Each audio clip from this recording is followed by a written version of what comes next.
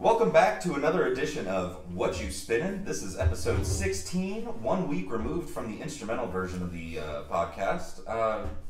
We're here, we're chilling in person, got some microphones. Matt looks like he's at a press conference for getting signed to the Dodgers, and we are here and ready to rock.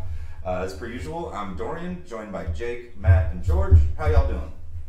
Doing good. Doing good. Ready. Hell yeah. Doing good. It's so good to be in person, man. It's like, it flows so much better, and it's like, we can connect our ideas a lot better, so. Yeah, no, I love it, like and it's, definitely. I mean, from the beginning, the highlight of my week has always been, doing the pod. Dude, same. So, Completely agree with that. Sure. And, I got asked this weekend, somebody was like, what have you been listening to lately? Because they know I'm, hell into music. And I said, fucking everything. I said, watch the cast. Watch the cast, yeah. I was like, watch the cast. That's what my weeks have been, But no, being in person so much better. As per usual, every time we have a new development, there is something else that we have to do. So we are trying our best with the mics. We got some good quality mics, but seems like the computer only wants to pick up one of them. So we'll get that fixed. But we're here in person. We have mics. We all look good. We're all feeling good. We're going to go ahead and dive in with Jake's pick for this week. What did you have for us, pal? Yeah, so this week I picked out Shuggie Otis, Freedom Flight.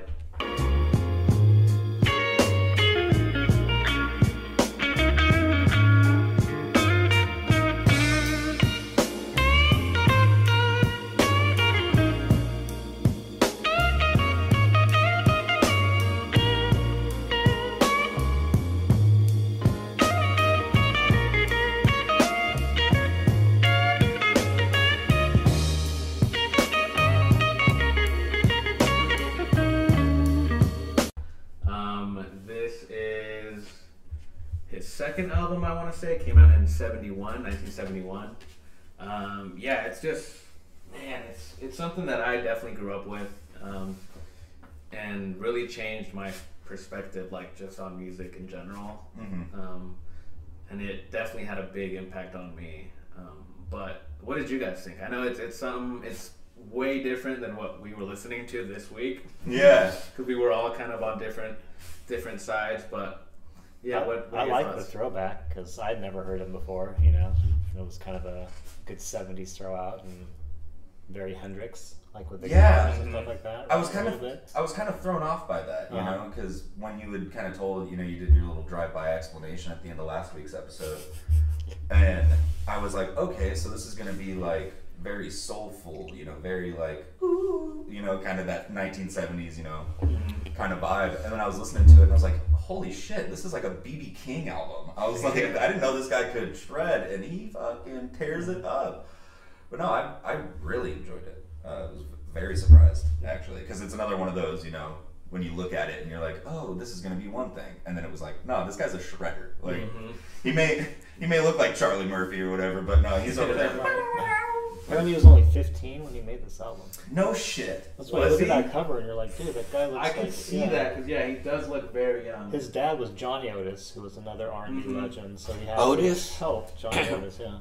What? So he had some help, with the production part, but I'm sure they, had lots of different music influences, at that time in the early 70s, whether it was Hendrix or the Beatles, the Doors, all that stuff. But you can hear it in the album. It's very guitar heavy, and it's like you said, kind of has that blues feel, that B.B. King kind of style. Yes, I enjoyed it, and to know that he was that young and kind of still doing production parts and behind the scenes, it's like, damn, he must have had some skills at that age for music production, because that's tough. Very talented, to say the least. Yeah, it was in a time, it was a time zone when it was up and coming Jimi Hendrix and all these other legendary guitarists, and after Hendrix had passed away, people were looking at who's gonna be the next Jimi Hendrix, and Shuggie Otis was one of those guys that they were kind of pushing him hey, you can be the next big thing and this and that. And I mean, yeah, you could see on some of these songs he is just going off on the guitar. Yeah, there's some songs that are entirely instrumental. Yeah, just straight. There was a couple on there. That Purple song. Yeah, Purple was gorgeous. Gorgeous track. I think it's also very emotional album. He talks about love and everything like that, which I think is really cool. It's a very like low key album that you could put on in the background and just chill. Yeah. But at the same time, it's very much like that, you know, very good background music. But if you have a musical ear, you know, you can pick it up and be like, yo, this guy's actually tearing it the hell up. Yes. Like, Yes. I love stuff like that, to where it's good background music, but if you know your ass from a hole in the ground, It plays like both Exactly. both worlds. Yeah. When I like initially started getting into guitar, this is one of those artists that I looked up to, just because the style of like how he's playing, like, because on some songs, like especially like Sweet Thing, like it's kind of different to what Purple is, because Purple is just sounds like he's just like free playing, you know, he's just like Sweet Thing is such a good song. Yeah, but yeah, it definitely had a big impact on me, just because like I was listening to this like in middle school, because that's when I like started playing ukulele and stuff and guitar. And one of my teachers, he was really big into like oldies music, and he was like, "Hey, you should look into this guy, how he plays guitar, because I feel like you can kind of like get the same rhythm as he does." What an awesome teacher. Yeah, he was a cool dude. It's really cool, dude. He was a cool dude, but That's how you kind of stumbled across that. that's how I stumbled across this, and like it really caught my ear, because I was like only listening to one thing, like mainly just like hip hop and like dubstep at that time, and like EDM, and this kind of like made me realize like, hey, like there's a whole other like years and years and years and generations of like other music and styles that's like way different, but it's like still so true to like its form like today. Yeah. Well, I mean, even you know, we've talked about it on the pod. You know, it's really great. It's really interesting to look at, you know, an album that was released at this time and then say it's something in a similar style, quote unquote, as say like Duran Jones and the Indications. You know, like there's still music being put out today that is very reminiscent of this kind of time frame and era, but it's like I've always, you know, like I grew up listening to old ass music. Like I was one of those punk ass kids who was like, I don't like rap music. I want to listen to Metallica. Like, you know, that kind of shit. But it's awesome. And then, you know, you go back and visit an album like this and it still holds up. And you're like, dude, this came out fucking 50 years ago. Like, what? Yeah. A lot of those songs, for some reason, it's like, it's almost like bar music for some reason. Barn music? Bar music. Oh, I thought you said barn. I thought it was like pigs and cows rolling around in the bunch. I could see both of them. I could see both. Just one room country shack. Yeah, just say that last song of the album for Yeah. Sorry, I totally misheard that. I was like, what do you mean? Yeah, it's really good. He's got a really good voice too. Oh yeah. Incredible stuff. I really like Sweet Thing. I fuck with that. And I like how there's only a couple of songs, so it's like digestible. And then he throws. But it's still packed with like good content. Oh yeah, and you know, most of the run times are about 4 minutes, and then right at the end he throws in that 11-minute track, and you're like, oh my god, and it's just it's just like a guitar jam session. And I was like, damn.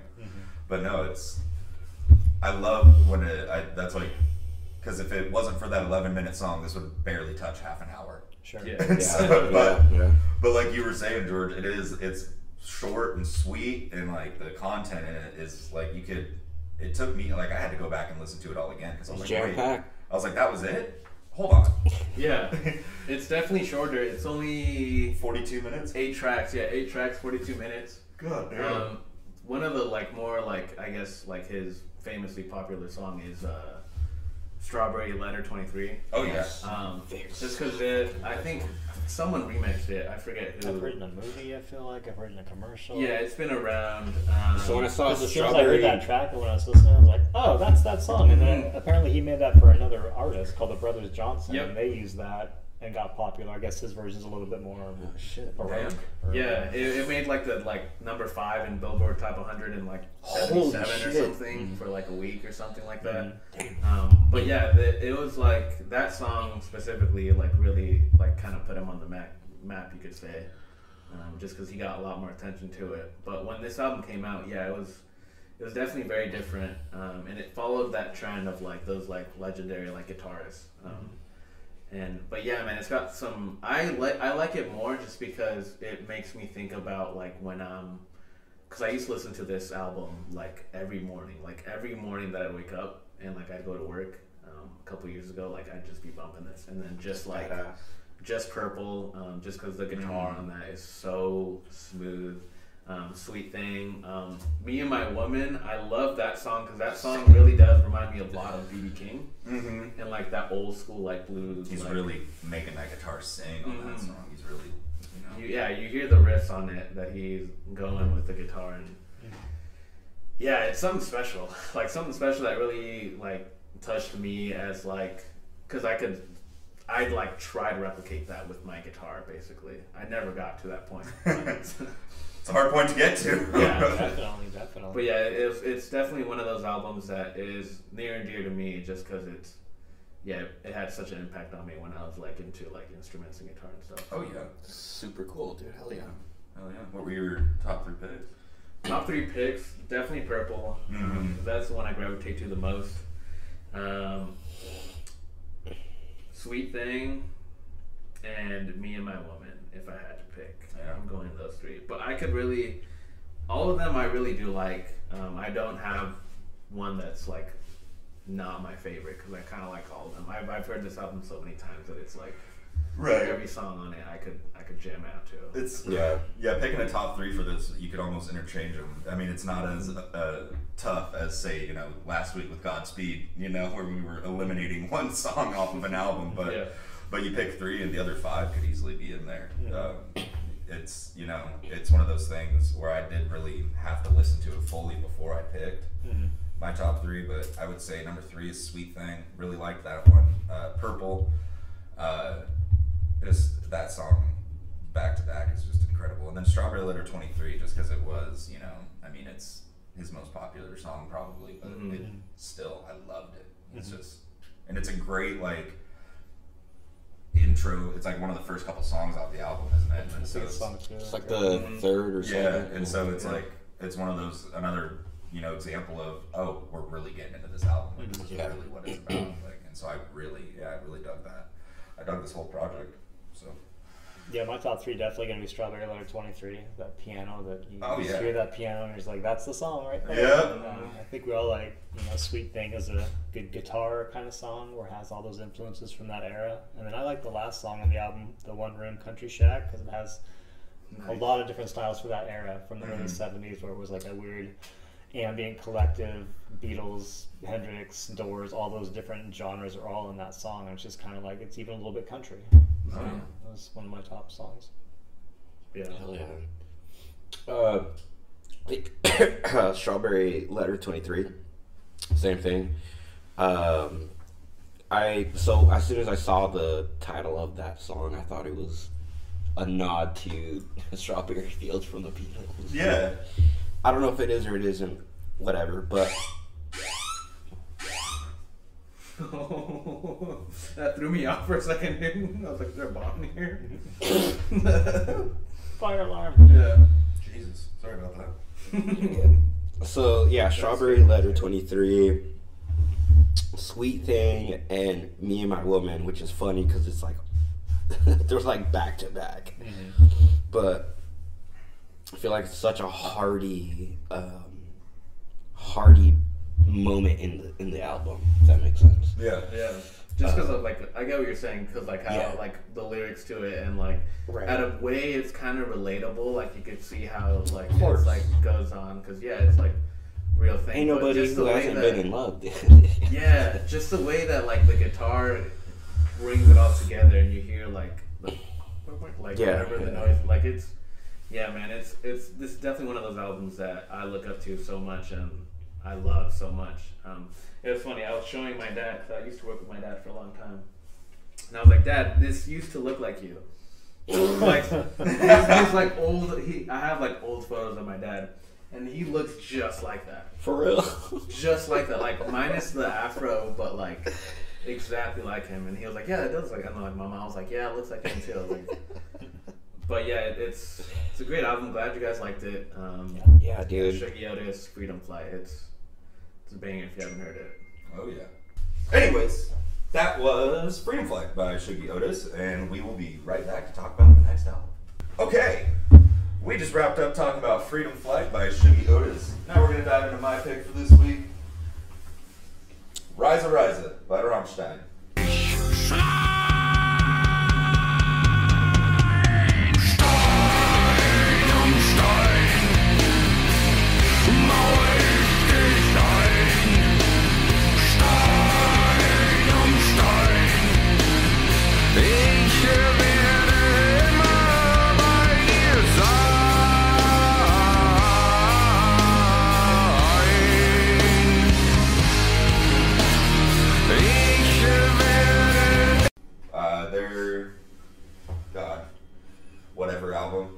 I think it was like their third or fourth, released in 2004. One of my personal favorite albums of all time. One of the ones I'm really proud to have in my collection.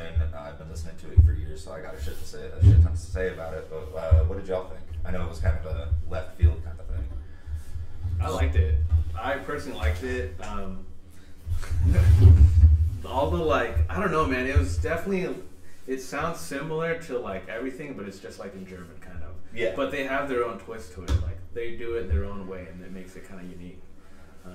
There was a couple songs same thing. It's kind of hard to say, especially with a language barrier.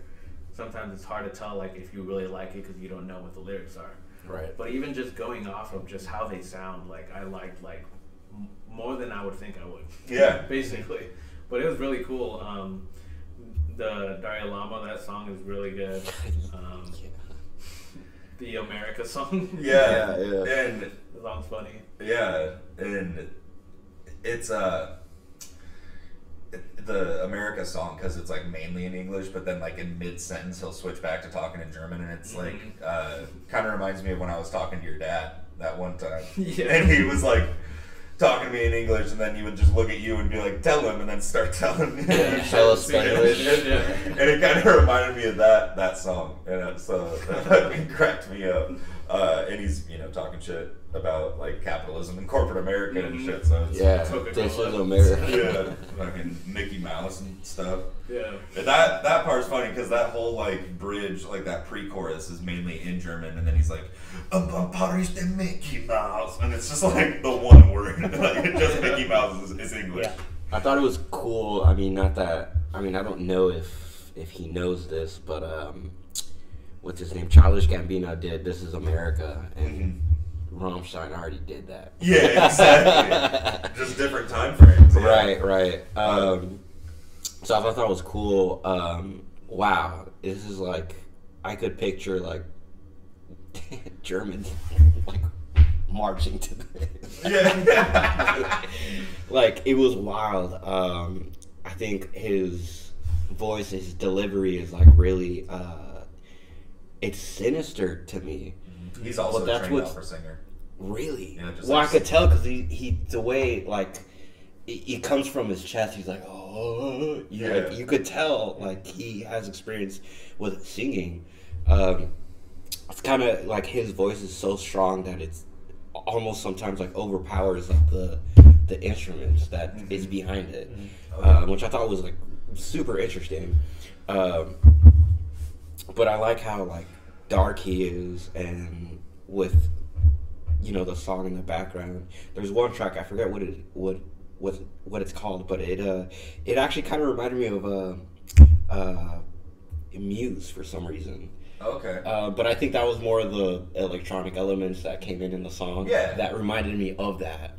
Right. But yeah, what do you think? I want to hear what you have to say. It's a great album. I've never really listened to Rammstein and sat down and I'm gonna listen to an album. I've never done that with this band. Yeah, it's kind of a weird one to do it with. It's not. I think you just have to be into that mood, that mindset. So when you threw that album out there, I was all right, here we go. Let's sit down and do it. Yeah, and I liked it. Yeah, that's the beauty of this podcast is that's why I've said it multiple times. That's why I did it, was because I wanted people kept recommending me stuff, and I was like, well, I love talking about music anyway, so why don't I fucking get forced to listen to something and then, you know, talk about, you know, and I knew that I was doing the same thing to like you and George. This is what I tell like everybody about the podcast. I'm like, what sets us apart is that like we're not like just judging an album. We're not doing a fucking review on it. We're actually picking things that we like about different albums. And yeah, you definitely constantly challenge my taste in music. Right. But I'm still gonna go into it and figure out what I like about it. And yeah, that's dope, dude. This album definitely like. We already talked about like how we like world music. Mm-hmm. It's awesome, dude. Yeah. Well, awesome. And to go off of what you had kind of said, you know, it's hard to like an album if there's that language barrier. And it's what I brought up about One of Us a Social Club on that episode, because I was like, I don't know what the fuck they're saying, but like there's times where you like, feel it. I feel it, whether it's like makes me want to, you know, shake my ass or whatever, or you know, like especially with Buena Vista, it's like I want to just, you know, I just want to boogie, and then there's other times where I'm like, I can't understand a fucking word they're saying, but why am I like about to cry type of vibe. But no, as you were saying about like when you say dancing, and I wanted to do a funny dance from that song Los. Yes, it just makes you just want to like, I don't know, it just makes you want to like start dancing. Oh yeah, it's just weird. It's a good thing, you know. Right. It's a cool vibe. I really like that song. It was fun. But to know that the lyrics on this album are very dark and sinister, like you said, he's got a sinister voice, and I think his delivery is everything. Like, yeah, it's really the way he does it. Yeah, he makes it either happy or dark or kind of comedic in a sense, and it sounds like a lot of the lyrics were based on a plane crash that happened. Yeah, it's their whole band name. It was a massive air crash at the Rammstein airfield. Oh shit! And so, or it was either that or the plane was called Rammstein or something, and so they took their name. Their whole band is from that. Nice. History. Exactly. But a lot of the lyrics too, I mean, were about kind of the plane crash and that vibe. But there's even a song on this album that's about, I guess, a cannibal. Yeah, two dudes were kidnapped and tortured and like locked in a basement, and they were fucking starving. The song "Mind Tile." Yeah. This is the story of the song "Mind Tile." I didn't know R. Kelly was alive back then. The second fucking song on the album, these two guys in Germany were locked in a basement and like kidnapped and tortured, locked in a basement. They ended up getting to the point where they were starving. Yeah. So they drew straws to see whose penis they were going to cut off, fry up, and eat. Because they had the ability to cook, but they ran out of food, and so they drew straws and they cut off the dude's dick, fried it up, and ate it. Whole 110% true story. Look it up. Rammstein, you heard it here first. Yeah, and that's the song I was showing you where the keyboardist was in the pot and he was sitting there flamethrowing it. That's what that song's about. That's why he came out like a bloody butcher, was because that song is about two dudes eating each other's dicks. I liked it better when we didn't know that. That's like I actually really don't fucking like this album anymore. That song's out of my top 3 for sure. No, I enjoyed it. Top 3 hated. I like that we're circling the globe and not just staying in the U.S. and we're going to different countries and different, just different genres and like exploring that era, because there's a lot of different music out there that we've never heard that we're introducing everybody to, whether it be people that watch the show or ourselves, and it's a win-win for everybody. I've been sitting on this album for a minute to bring up on the pod, and that episode where y'all brought up Kikagaku Moyo and Sigaros. I was telling the people in my house, I was like, George and I are the only two that picked something from America, and then these two went across the globe, and they're like, what did you pick? Why didn't you pick Rammstein? I'm like, I didn't fucking know! I was like, I really wanted to. Oh, you're banned from the U.S.? Oh, that's cool. Right. Yeah, it's like... I remember I was that lame. No, dude, some more songs on this album. There's a lot of good tracks. There's a lot of good tracks, yeah. I really liked Keen Lust.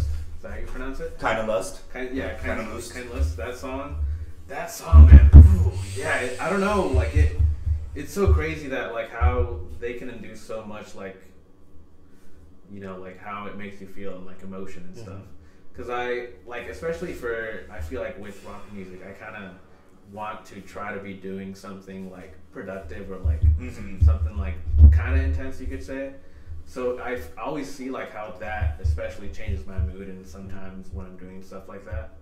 And when that song came on, dude, like it just like, I don't know, it's crazy. Like that's the crazy thing about music. Like it just makes you feel like so weird and so different, kind of like fuzzy.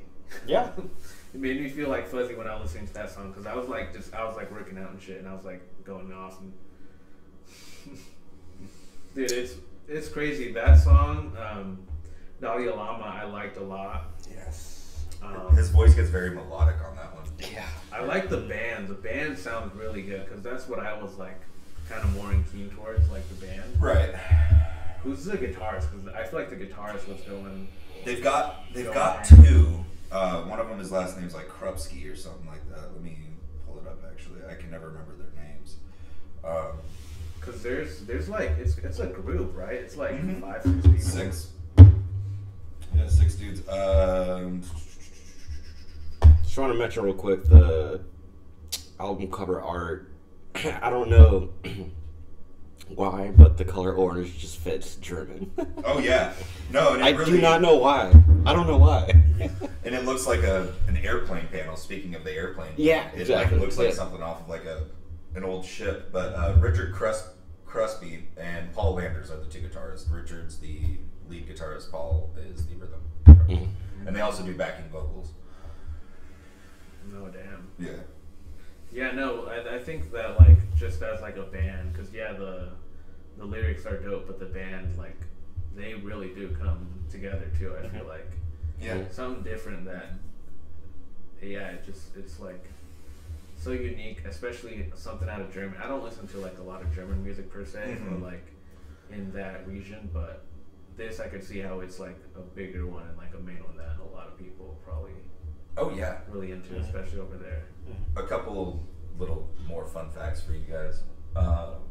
Till Lindemann, the singer, was going to be basically like he was going to be on the German swim team for the 1986 Berlin Olympics. That's badass. And What? he fucking tore his shoulder up, and so he had to quit swimming. And he was like, "Oh well, I do sing. Let me just start like the best industrial band of all time." Basically, it was basically what he did, and I was like, it's unreal. And then I'm not sure. I know Matt, you were saying that you had looked up a little bit, but they were actually banned from.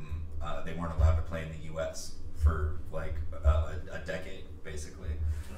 Because as I was showing you guys, like right before you got here, I pulled up the live video. Their live performances are insane, like both with pyrotechnics and the antics that they do. They're all trained pyrotechnicians, because back in the early 2000s when they were really getting big, they started doing pyrotechnics, to add to their whole, thing. Yeah. And they were like, we should probably get licensed for this. Like, we should probably be Is this legit. legal? Yeah, it's like we should probably be legit because we're gonna fucking kill ourselves, type of thing. But they were banned from the U.S. because at a show in D.C., the singer, Of all places. yeah, the singer and the keyboardist, the singer or the keyboardist came out in like a gimp outfit and everything. Oh, shit. And the singer had a giant fake penis attached to his body that was connected to a pump that would spray a beer and water mixture. And they faked sodomy on stage, and that giant penis just started, shooting the beer shit everywhere. And yeah, they were like the US. LGBTQ friendly. Yeah, the U.S. was like, yeah, get the hell out of here. Like, you're not It's like allowed. Guar show. Yeah, exactly. It's like you are not allowed to play in the U.S. And one of my buddies from high school, his older brother, actually he went down to San Francisco and saw them on their first U.S. date back in however long it was. I think it was like 7 to 10 years. And he got to see them on their first show back in America. And he said, like, this guy has seen like Slayer and Anthrax, like, really great live bands. And he said that was the most insane shit he had ever seen. And he's like 6'9" Ukrainian dude. And he was like, I was kind of terrified. He's like, I was kind of terrified at certain points because it was fucking intense. That's cool. But yeah, my top 3 songs off of this. Number 3 is Reise. Love that song. It's actually one that because I've been listening to this album for like a decade, like since I was like 13, 14 years old. And it never like stood out to me, and then I went back and listened to it probably about like 5 years ago, and I was like, damn, this might actually be one of the best songs on this album. Just like the emotion, and it just has so much power to it, and it's like beautiful yet aggressive, probably because of his voice, like we've said. And then Stein, because the vocals on that, and it's just dramatic. Like there's these crazy drum build-ups and everything, and it's very raw. It is. It's like a very raw album. Yeah, and then my favorite one, oddly enough, Mind Tile. That's always been like one of my favorite Rammstein songs of all time. Knowing the backstory to that now, it's like yeah, it's I've seen the video live. Yeah. You're like, hey. yeah. I cannot unsee it now. Exactly. Like every time, because this is one of those bands that if like people know that you're a fan of it, like you kind of get flicked some extra shit for it. Not just because people are like, oh, they're that crazy German band, you know, because D.A.I.S.Y, that song is fucking massive. That's like their biggest song ever. But so people, my roommates especially, are like, like what's Rammstein? Like, or like, I've heard this one song, I don't recognize that album though when I got it, and I said, oh, you want to see some stuff? I was like, allow me to sit you down. And so I showed them the Mind Tile video, and they were like, why is he dressed like a butcher, and why is he all bloody? And I was like, oh, why don't I sit you down again and let's talk about this? And they're like, butcher coming. Exactly. They're like, what the fuck?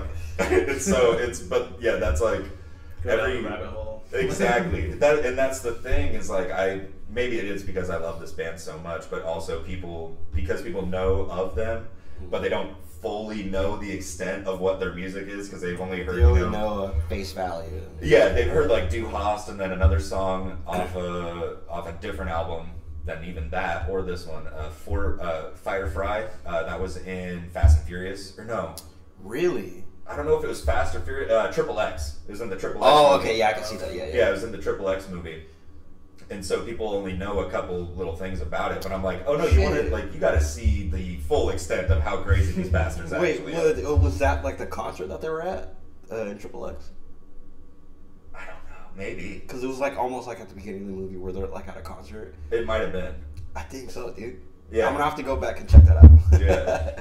yeah. No, it's check it. Fact check. Vin Diesel. I think if I had to pick a 3, did you drop your phone and I flinched? Oh yeah, almost. I flinched. You flinched? I'm like, oh shit. Keen Lust for sure. Yeah. That song is crazy. Dalai Lama. Yes. And then I ended up because I heard this album like a couple times over. And this morning, I don't know, it just clicked for me. Spinnin. I think you like that song too. That song. Yeah, that was my second. That song I also really got into. Really liked it. Just the rhythm, like you said, and like how they're constantly like upping their tempo. Mm-hmm. But yeah, man, thanks for putting me on. Yeah, no. I wouldn't have like come across this or anything. Yeah. So.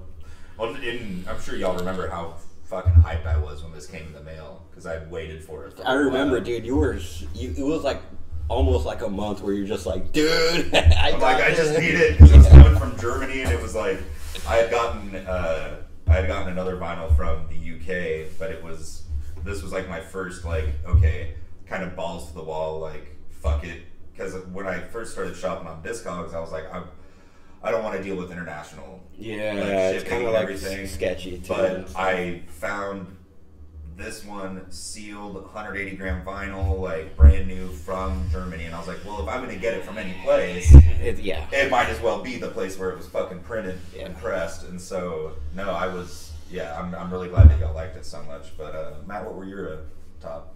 I really liked was it Moscow? Yes. It was like a song you could stand up and just start shouting and like pumping your fist and like marching to it, even if you have no idea what's going on or what they're saying. The singer knows 6 different languages, and most of that song is in Russian. Okay. Yeah. Oh damn, Most of the lyrics of that song are in Russian. And Los has some Spanish on it because he speaks that as well. He speaks, and then America. There's a lot of English on that. He speaks, like 6 different languages. Yeah, I liked my second pick would be Los, just because of the way it made you want to just kind of move around. And then was it Morgenstern? Yeah, Morgenstern. It was like an epic movie score kind of Yes. vibe, and it was just like I felt like I was watching a movie or a scene in the movie, and it was just very like I could just picture things going on in the back of my head. So it was fun. I like those three. Yeah, I'm glad that y'all liked it that much. It definitely could be like a World War II soundtrack. Yeah, a little bit. a little bit.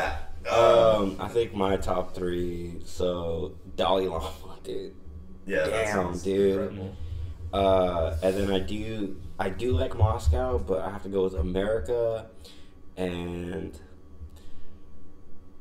I'll pick Moscow. Yeah. Super awesome shit, dude. I'm glad you put me on this. I was talking to my my homie at work, Miles, and I was like, "Yeah, Dorian picked something that challenged my music taste." I'm like, "Yeah, it's a German industrial band." And he's like, "Oh, that sounds dope." I'm like, "Yeah, it's called Rammstein." He's like, "Dude, I listen to Rammstein all the time." I'm like, "Small world, that shit crazy." So yeah, that was dope, dude. But yeah, thank you for putting me on this, dude. Like, this is super fucking dope, dude. Absolutely. I'm really glad y'all liked it because this was another one. Like you and I have talked a couple times. Like I'm scared. Like I don't know. I'm scared. I was like, I don't know if people are gonna like this at all. And I was like, you know what? Fuck it. Like man, we're this deep into it. They're gonna have to listen. If they hate it, they hate it. You know, right. It happens. But no, I'm really glad that y'all liked it that much. Anyways, that was Reise by Rammstein. My pick for this week. We'll get right into the next one here shortly. Well, we just wrapped up talking about Rammstein. We're going to go ahead and get into George's pick for this week. Very excited to talk about this one, too. We were actually just nerding out about some of the stuff on there. What do you got for us this Mystic week? Stylez by 3-6 Mafia. Pop, pop, pop, another trick sucker drop. Pop, pop, another trick sucker drop. Pop, pop, another trick sucker drop. Pop, pop, another trick sucker drop. Quarter after 12, I'm still cruising down the back streets. On my job, I did buy already. Last on the passenger seat, just did one for the money. Now I do two for the show. And when I drop the third body, I'm getting ready to hit the road. I'm spending bloody money in the streets, cause that's all that I. So this is their debut album. Came out in '95. I do want to mention though, real quick, they had a mixtape that came out, and they had so stuff from 1991 to 1994 before this album, and yeah, it's like it's crazy. Like, I mean, we talked about it briefly. Just want to make this point and then see what you guys have to say. But we talked about it briefly that, you know, NWA came out 88. Right. 88 or 87. Just a couple years later, 3-6 Mafia comes out. From Ohio. Or no, my bad. Memphis, Yeah, Tennessee. like Memphis, right? Yeah. Memphis, Tennessee.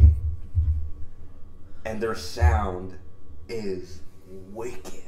Yeah. Their rhyme flow, totally different. Right. And what they talk about is so much more darker Yeah. than like, it's darker than East Coast shit. Like, Mhm. it's absolutely batshit crazy. Yeah. Well, But yeah, what it's do you like guys think? You and I talked about this kind of like what fucking 5 months ago before we even started the pod. Yeah, George and I were talking. I remember that. Yeah, because that was honestly one of the conversations. Was like, all right, I got to start this shit. In fact, We're sitting there playing games, and like at one point we just stopped playing games, and we're just in an Xbox party talking about the different, like how regional rap has become, and 3-6 Mafia in this time frame was one of the main parts we brought up, because we were like, yeah, at the time when these guys first started, but also when this album came out, it was very much, you know, you had the West Coast and then you had the East Coast, specifically California and New York, respectively.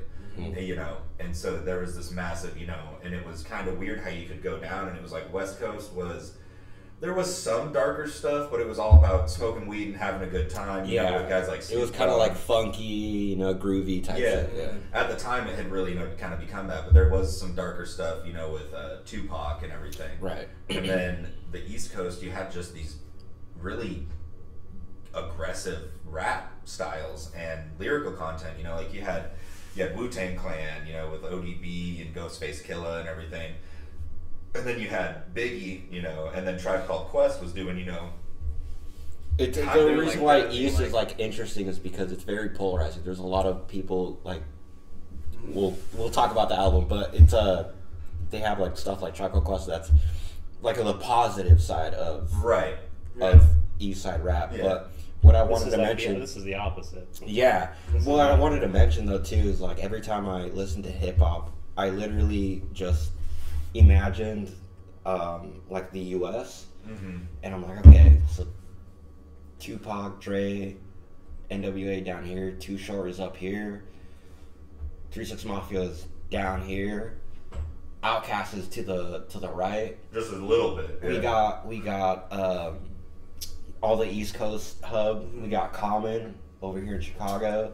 Like I could see visually like a map, and but what's crazy is that the time frame and the different sounds is absolutely crazy. They all got like different styles that they're all like adapting to. Yeah. And what's cool is that they have so much pride. They're like, dude, our sound is fucking dope. Yeah, I like how it's real cool that like it goes into, especially the song.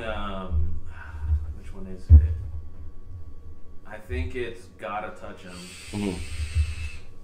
Love that song. Or no, it's Live By Your Rep. That it's like kind of dissing like Bone Thugs, you know? Because it was like they had a whole beef, and I thought it was funny, Dorian, because like before we even talked about 3 6 Mafia, you sent that video of Bone Thugs. I miss my Charlie. But yeah, Bone Thugs, like they on a whim, they just, you know, moved to LA and were homeless and was calling Eazy-E's label every single day until finally they got a deal. But there was beef between Bone Thugs and 3 6 because they have like a lot of similar rap styles, which is something that I also want to bring up. So like you could rap with the beat, but there's like moments where it's called like a pocket. Yeah. And that's when they speed up. They fit a bunch of words within that pocket and then go back to the beat. Yeah.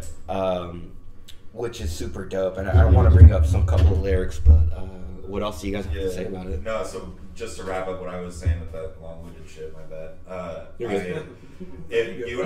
and I brought up 3 6 because we were like, and you know, because we were talking about regions, and then you mentioned it, and I was like, oh yeah, like at the time nobody was really doing anything in the South. Like, you know, they had just started. Outkast wasn't a thing until a couple of years after, you know. So Outkast, like Ludacris, like that's pretty, like especially the South, and like, you know, even more like to this day, there's still not a lot. I mean, Atlanta's about Goody Mob. Yeah, Goody Mob. It's right there. Goody Mob, yeah. Exactly. 94, 95 right there. Yeah, exactly. And so, but this was one of the like pioneering albums to really put a whole different region into a music genre that was really underrepresented for that. Like that area was not represented very much. Oh, not at all. And so that was really interesting. And then for it to be so different, like you had said, then shit that had come out. Well, what I think is interesting and like why, like it's always, you know, like a bad situation where something great will come out of it. Especially in that era. In that era and that specific place, crack was becoming huge. Oh yeah. And so that was kind of like what they were surrounded by. And yeah, they talk about like worshiping the devil and stuff like that. But I think they were just like angsty, angry kids, basically. So Project Pat, or not by Project Pat, what's his name? Project Pat? Yeah, Project Pat. So it's kind of funny. So his brother is Juicy J. Oh, no kidding. Yeah, that's why so Lay Whatchu, they sampled a song from 3 6 Mafia. 3 6 Mafia. That makes sense why Juicy J and Project Pat are on the House is Burning remix. Yes, exactly. By Shot. That makes perfect sense. It's called Riding with the Chevy, which is also a reference that Suicide Boys did. Yeah. With All My Life I Wanted a Chevy. Yeah. I know. Very cool country. I know. Not Foreign very- country. Very different. Dude, it's like I don't know, man. It's Hold on, especially let me the just want to sampling, wrap I up. like the sampling on it a That's lot. facts, dude. But I just want to what were wrap you up this saying? point real quick. That Project Pat, his dad was a preacher, so you could see how Okay. he's growing up in this environment. It's very hostile. Of course, he's going to rebel and do the opposite of what his dad is doing. Just wanted to mention that because I feel like that's, you know, the direction that this group went in. You know. Yeah, no, I liked how, especially the sampling. You could talk ages about the sampling that they use and like how artists afterwards like sample them. Like I feel like this, especially like Juicy J style and like a 3-6 Mafia, influenced a lot of like you could tell like Suicide Boys like they're heavily influenced by like 3-6 and like that whole genre kind of. Like, Well, I almost wanted to say like they might have like I think they. because it was like the first like you could say like horror I was rap. gonna say that's Yeah, This is horrorcore. Let's bring it back to the center. This is Yeah. horrorcore rap when it started. You know, there's a few people doing that. There was Brother Lynchung in Sacramento doing that like 94, 95, talking about North shit. Cal. All the stuff on this album, it's all like occult, Satanism, a little Gangsta bit sexual. Boogles. It's just very like evil. It's like watching a horror movie. Yeah. Which I appreciated because it's kind of evil and different. Yeah, it's not your normal definitely rap. different. Yeah, It's a creative. It's like so. I categorize this album as funny bangers. Yeah. Cause like I listen to it, I'm like, damn, dude, these guys are going off, dude. And it does have that Bone Thug vibe a lot of the time. Yeah. Right? I guess there Does was like a feud, but years later there was never a feud. It was all media hype. You know, there was never an Yeah. issue. I feel like both of these musicians, Well, they whether it actually be did. Bone and these guys, they had their own flows and they sound similar. But you could say that about any music genre. Yeah. you know, Right. People And are even just then, kinda it was building like- upon it stuff was like such that. different like areas too that it was coming from because like how we said. I mean, it was kind of like every- Midwest everywhere a has little their bit. sound, Right, You could right. say. Mhm. So it was Sure. definitely very different to like what most of the other like hip hop groups were doing. Mhm. And it wasn't like if I didn't dive into this album, I wouldn't have known that Bone Thugs actually came from Ohio. Like I thought they were West Coast. So I could Yeah. see how they were influenced by Eazy-E and like everything, which was cool to hear. And they actually had a versus battle, Bone Thugs and 3-6 Mafia, and they got into it. There was a fight. Yeah, Sure, it was, like, yeah, you put shoving rappers or together, whatever, and you know whatever. there's gonna be a feud. That's Look at Tupac, dude. that's Guy fucking- used to beat on everybody. On there is a show called what was it called, like America's Most Wanted or something like that. What's his America's name? Most Wanted. So, like John Walsh. busy. I think it was Busy. Was on there because he got kidnapped, but he got rescued, and he was on the show. Bum, bum, bum. And this was Bismarck. straight up. This was straight up ammo for 3-6 Mafia, and you're like, yo, Yeah. you got kidnapped, you a bitch. Oh god. Dude, fucking with this click. Oh Yes, Fire dude. song. Yo. So good. I gotta touch it. I gotta Dude. touch it. Dude. I just- that song is dumb. I like the production because, like, so obviously it came out 95. You look at Nozomatic 94, you got professional, like, very professional, like, production behind it, and it sounds clear and everything.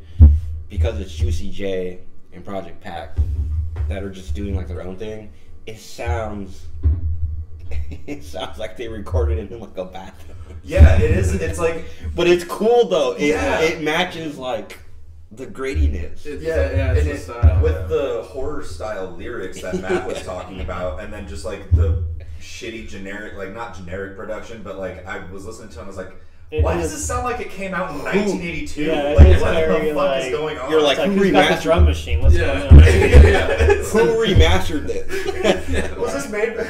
Did they record this in a goddamn basement? Like what's going on? Because it's like muffled. Look what I got for Christmas.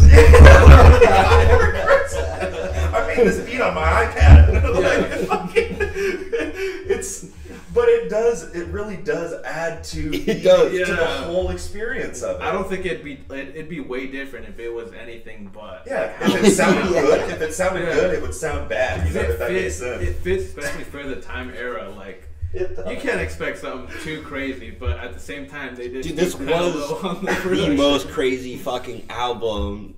In 95, like, I want to bring up Big L at some point, because it's also 95.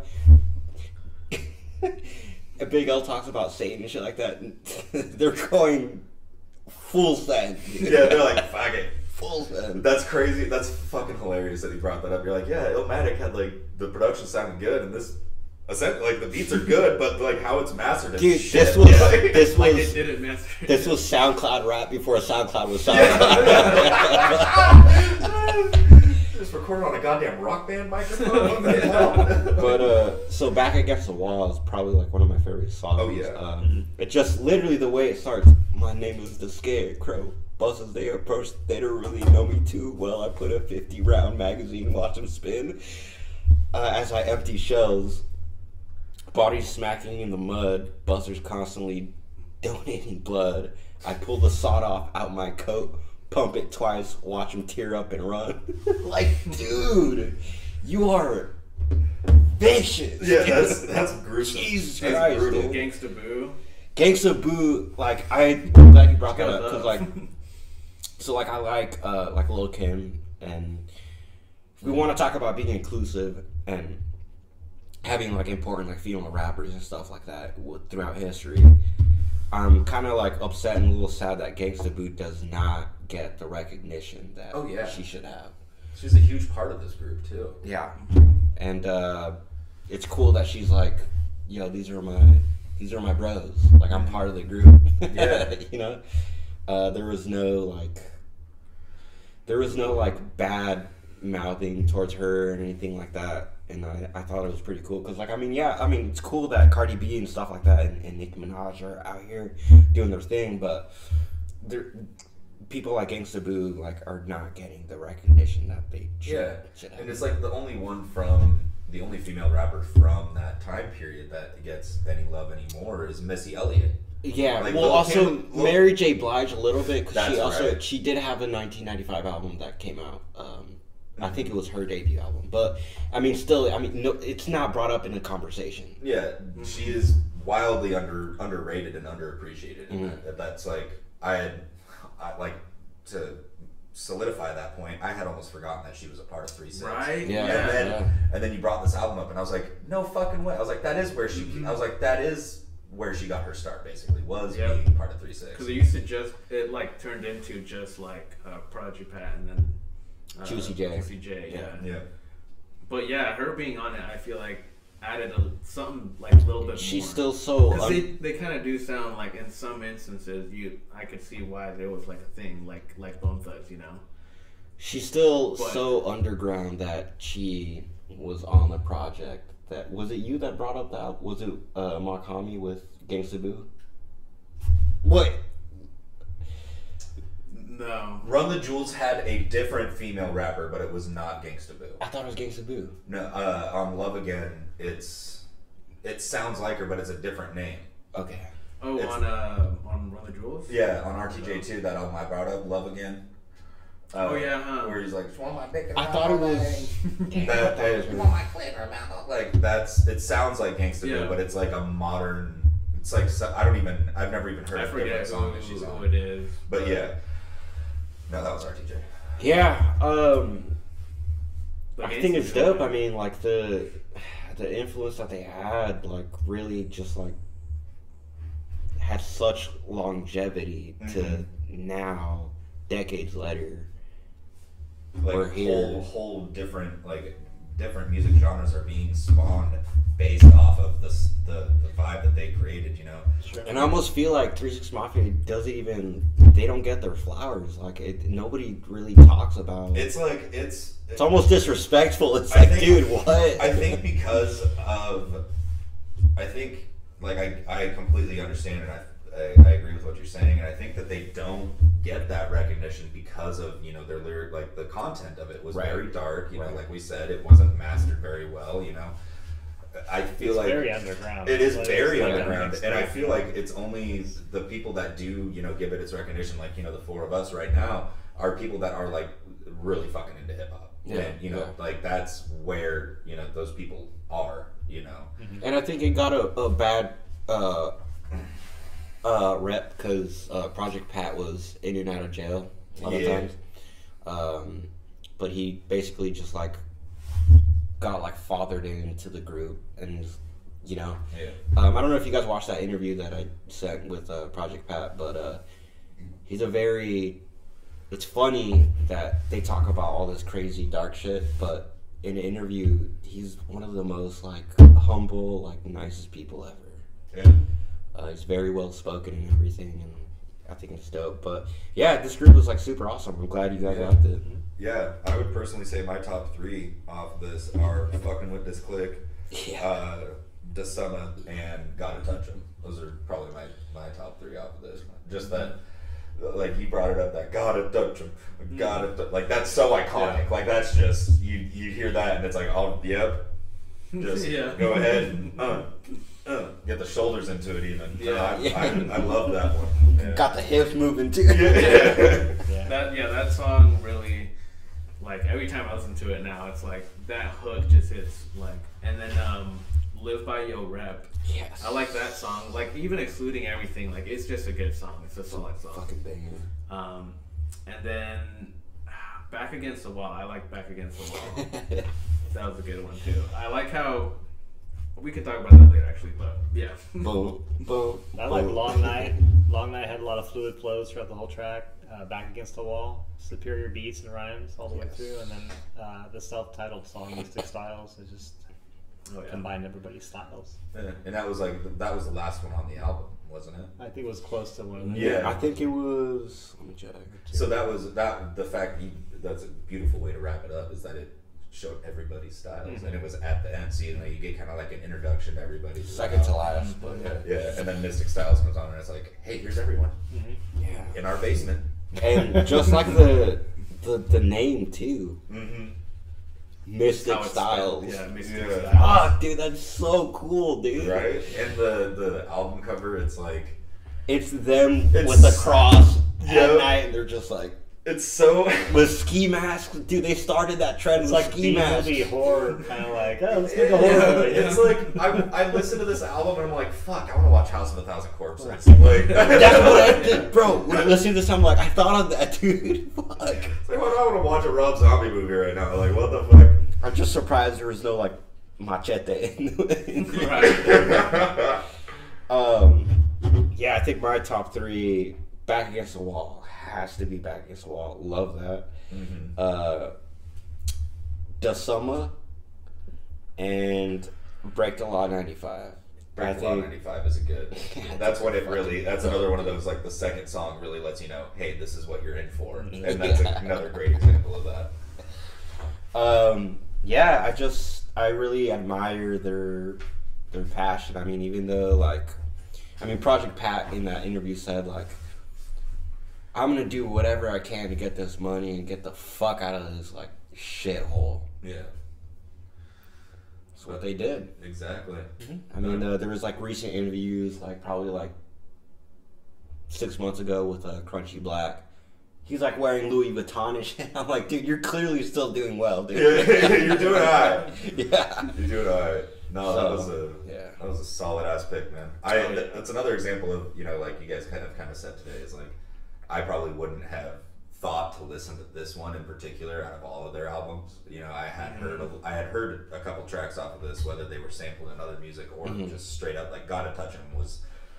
I think that was the main song I had heard before listening. Yeah, to this project. I didn't really, like, actually listen to this till, like, later. I grew up with Popping My Collar, Riding Spinners. All of those songs that my brothers used to play, but they never played this album. Yeah. So going back, I'm like, holy shit. Yeah, it's damn good. Yeah.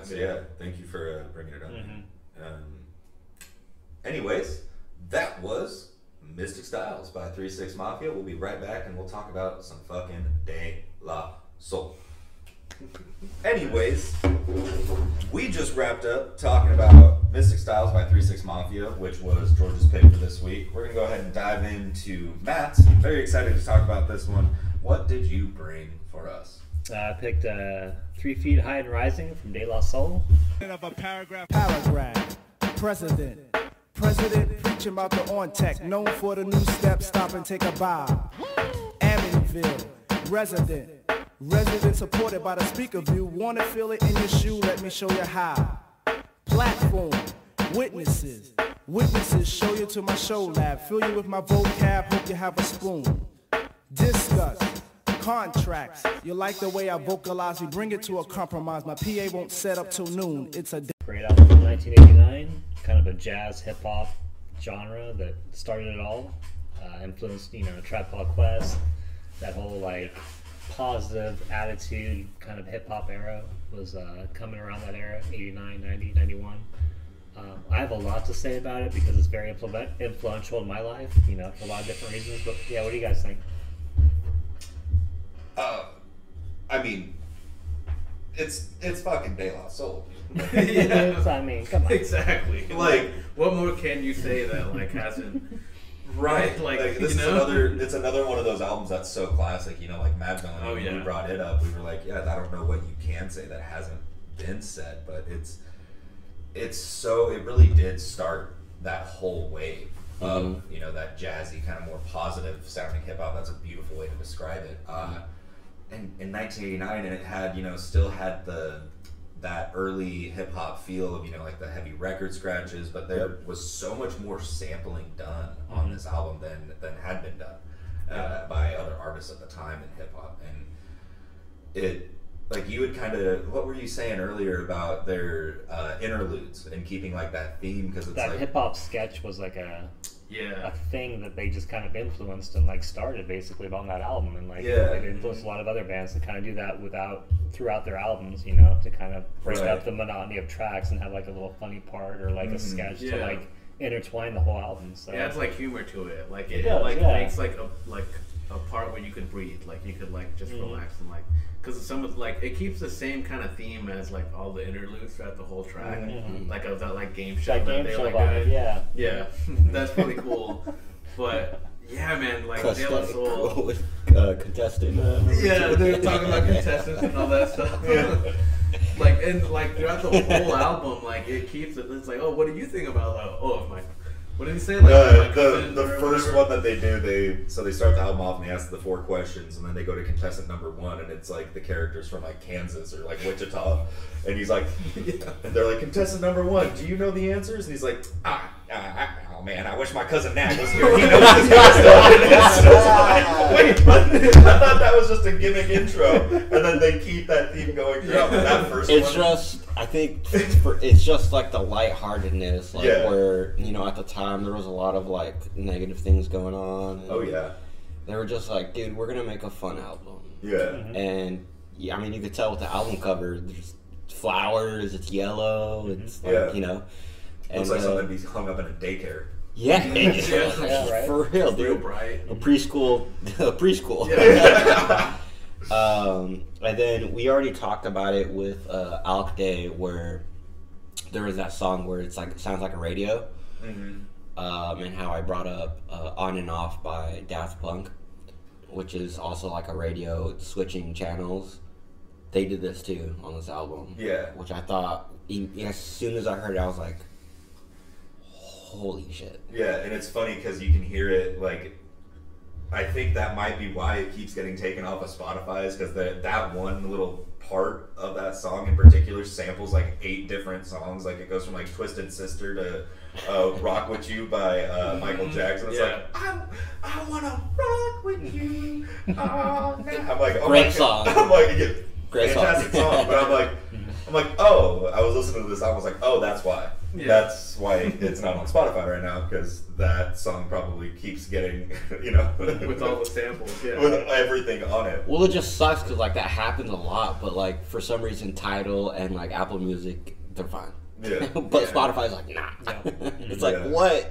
It is very sample heavy, like a lot it is. of the songs. Yeah. Sure. That was the first note I wrote, was I just love I love this. Yeah, The scratching, the sampling. Yeah. The scratching was definitely skits. crazy. Just the uniqueness of all that, you know. It's one of those albums that, you know, it just influenced a lot of people, you know. It influenced, you know, the way people look at music. It was inducted into the Library of Congress has this music catalog that they induct albums into every year. In 2010, this album was put in there. No kidding. I've heard of that thing. I didn't know that this was in it. So they basically, you know, how influential it was and, you Yeah. know, the significance of the album. And so to know that that had a resonance, you know, on the American people, to have it inducted, you know, especially by the Library of Congress, you know, that's, you know, very, like, probably white-centered, you know, they're not going to throw a lot of hip-hop in there, but to know this album is in there is a It's great that album, you know? it's that positive message that they send and playfulness that was lighthearted, extremely lighthearted. It's like very happy. Yeah, I can that's the listen- reason this is why like a summer, like, it made feel. that. Definitely. Yeah, exactly. Yeah, For yeah, sure. yeah, For for sure. I think that a lot of like what they're doing is like, you know, very positive, very bright. Yeah, dude. But like a lot of, yeah, man, it's. And you look back on the reviews, and a lot of albums that come out the year they come out, you know, get terrible reviews, or like they're not, you know, reviewed until decades later. They're like, oh, this is a great album. When this album came out, it was like 10 out of 10, and people were just raving about it. So you know, like right when it came out, it was significant. Yeah. It wasn't like years later, oh, this is a great album. By the way, it's like right away, this is something to listen to. I think in terms of like history, like not even talking about music, honestly, like I think it was just something that was there for the people to feel better Sure. during that Definitely. fucked up time. Oh yeah. And I think, I mean, that's the beauty of music. It always like pulls us out of like a rut. I think it's funny, man, that you brought up last episode that you were like looking for physicals of like albums. We saw this one time, right, at like I saw it at Moonrock, It yeah. was at The- Moonrock. The record day. Yeah, I saw that, yeah. Like I don't remember how much it was exactly. It was like 50. It was up there. 85. Oh, I thought it was Yeah. $50. If damn. you look, when you first walk into Moonrock and you look to the left, and there's like the rock section kind of where that starts, she has really fucking like expensive, hard to find vinyls up there, I've seen especially that. marked and priced. Yeah. She had 3 feet high, and it was. It was $85. shelved Yeah. on the wall. Yeah. Just fucking You on guys the use side, it too, dude. so you Yeah. paid $85 for a Oh, wow. vinyl that's been opened. You know. I was think like, it was actually I can't remember if I actually recorded that on the video. I think I might have gone. Maybe, yeah. I think it was around think that I time did. that we I went. think But I like the next time I remember going, it was gone. Oh yeah, It was gone. Of course, Like, of course. and he mentioned it to me. He's like, "Yeah, that D.A.I.S.Y album's gone." I was like, Yeah. Like "God damn." Matt, damn, you stole that, didn't you? Matt Scotty. Just Yeah, I had it at keeping one point. Yeah. No, I but think it was crazy, like how it still has such a crazy influence that it's still like so sought out, and like people are looking But out for it. it's like quietly though. Like nobody is. It's never like there's so much hip hop podcasts and stuff that I listen to. De-La-Soul is never brought up in the Yeah, conversation. I think it's because of how But it's- massive Tribe got so fast. Yes. And they were a little bit Um, more, you know, that had that mainstream. Kind of aspect. Yeah, And they were what I they wanted did to bring music up- videos. I mean, De-La-Soul had a few different music videos for this album, but you know, Tribe was pretty popular with that too. Oh yeah. Yeah. I think it like really played up to like helping Tribe, especially Yes. grow that same like style of. Well, I think hip-hop. it's kind of like a brotherly thing. Where I mean, we were talking about earlier native tongues. because Sure. they They have were a, part about it, but it was kind of like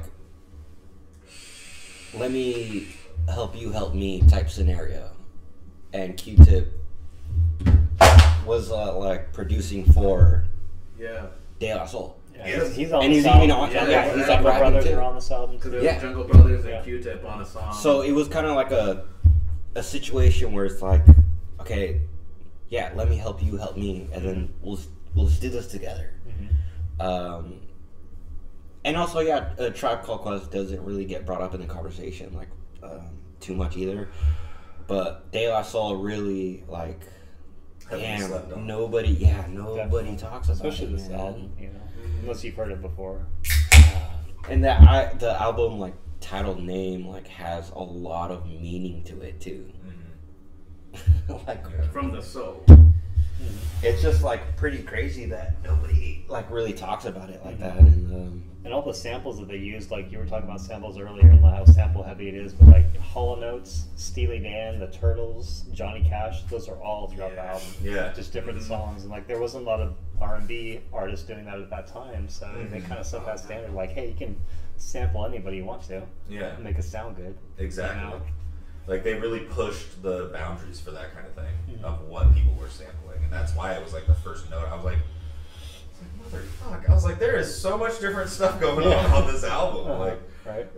And it's awesome that this, you know, I think the time that it came out, you know, 1989, I didn't realize, because when you brought it up, I had heard of it, and I was like, oh, that was, you know, like mid 90s barely, and then you were like, and I looked it up, and it was, nope, that's fucking 1989. I was like, yeah, my god, like people were not doing that, Right? especially like just from like the rap standpoint, like this really was kind of the kind of jumping off point for that whole kind of jazzy kind of Tribe Called Quest. There's progressive rock. Mm-hmm. I would categorize this as progressive rap.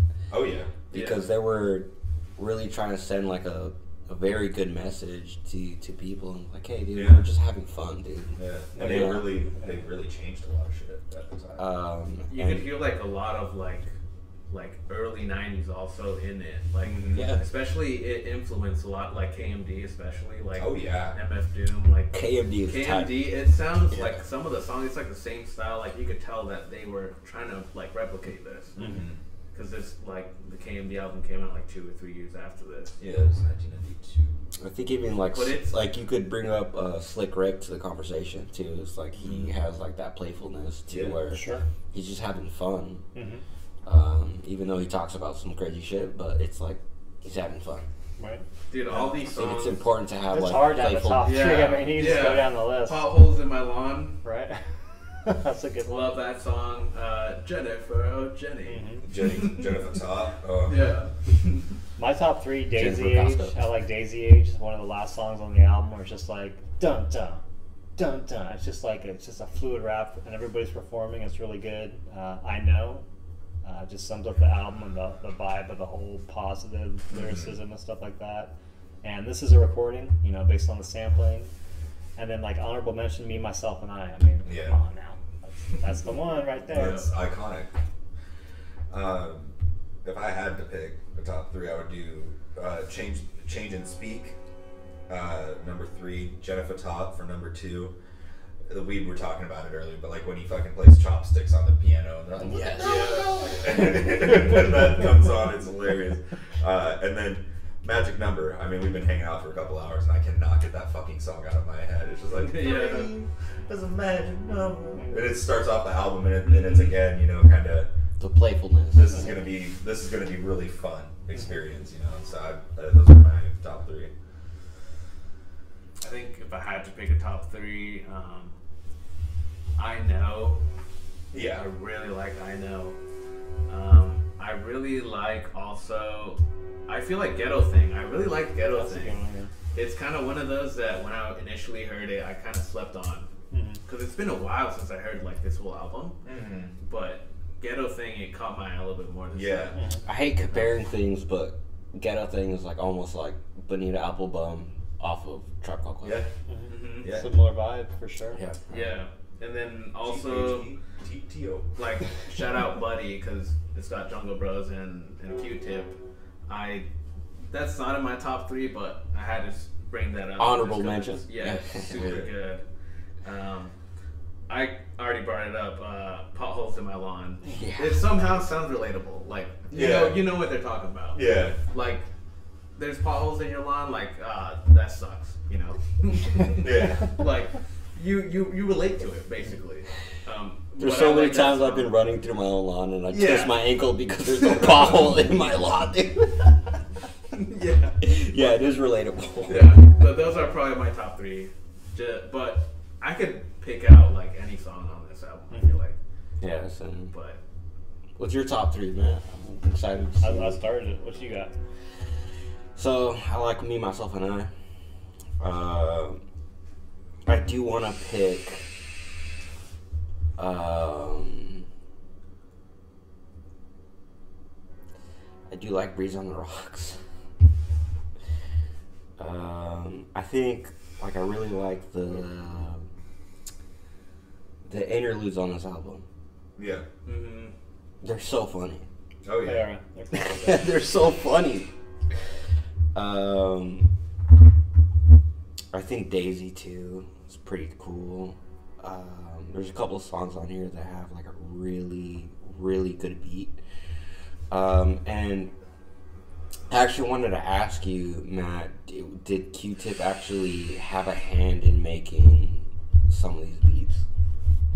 That I don't know. Because it's just like very... That's a good question. Q-Tip. I feel like Q-Tip was more of a lyricist than a beat maker or a DJ. So You I think feel so? like he might have helped on like the production side, maybe a little bit. I don't know. I think I don't know. I mean, I don't know if he's ever come out and said it, but because Q-Tip, It's one of those things where like a lot of people don't get credits. Mm-hmm. They'll do it, but they don't get credits, Right. which is fine. I mean, it's kind of like well, it's okay. Mm-hmm. You know, like they don't care. Yeah, I think. Okay, yeah, I do have to pick Magic Number. Yeah. Okay, that's my number one Magic Number. I'm changing it right now. Magic Number. on the fly. Yeah, on the fly. Dude, you can interchange a lot of them. Yeah. That's why. That's for For real, it's hard. It's like, damn, dude. Like Potholes in My Lawn was my honorable mention too. Yeah. Like, so it really. I wanted to Such bring a up funny also. name. I wanted to bring up just because it's funny. There's Della Orgy. Yeah. And then Dude. even on 3-6, there's a song Della Porno. Dude, okay, so I wanted to bring this point up. So there is a remastered version of A Tribe Called Quest. What's it called? Like Footsteps. What's their first Yeah, it's album? Footsteps. It's called Yeah, Footsteps. Footsteps. So Pharrell Williams made a remix of Bonita Applebum. For that one.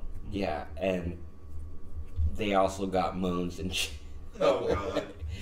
But so I'm like, I listen to that, I'm like, oh, hey, that's all. Like, Yeah. what? Yeah. Hell yeah. What? Hell yeah. But So what- the connection was like real. But yeah, Magic Number and then definitely Magic Number. Cool Breeze on the Rocks. And yeah, transmitting. Yeah. I have to do transmitting because of the whole like changing channels. Yeah.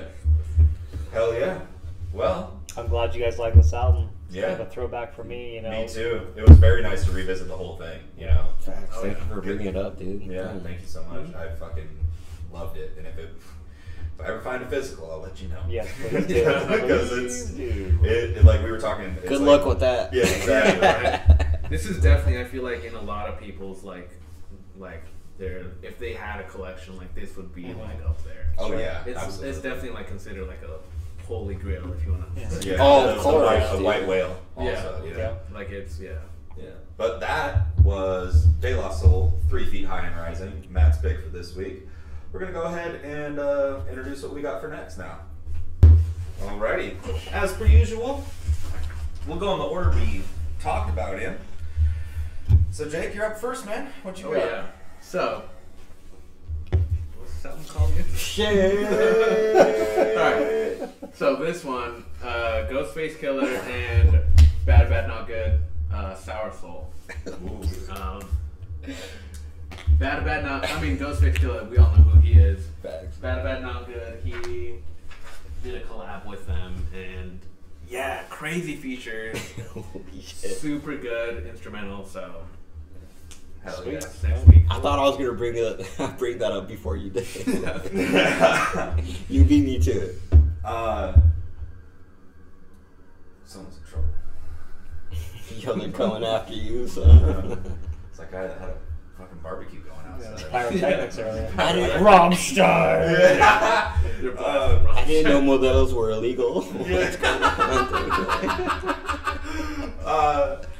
So I noticed today when I picked this album, I was like, fuck, I really love 2004. I'm like, that was a really good year for music. You know, I just mentioned Rammstein. I brought up a couple other albums that were released in 2004. So why not do it again? Going with Vaudeville Villain by Victor Vaughn. Damn.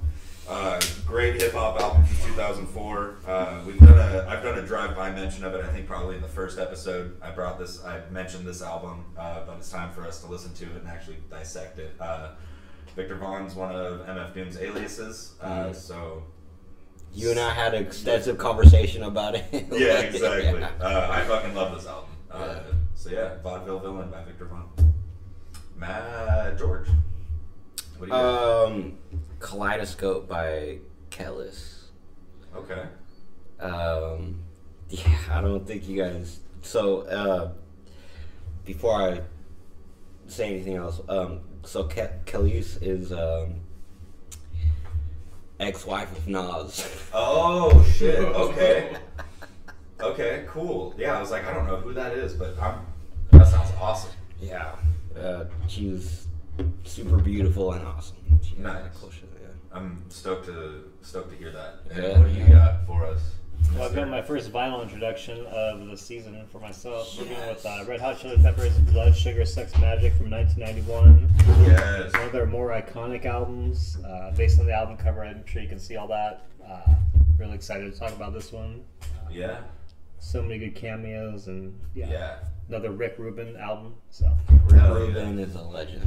Hell yeah. I am stoked for next week, as I usually am. Anyways, this has been episode 16 of Whatchu Spinnin'. I'm Dorian, joined by Matt, Jake, and George as usual. Y'all have a great week. Stay safe out there. We'll see you next time.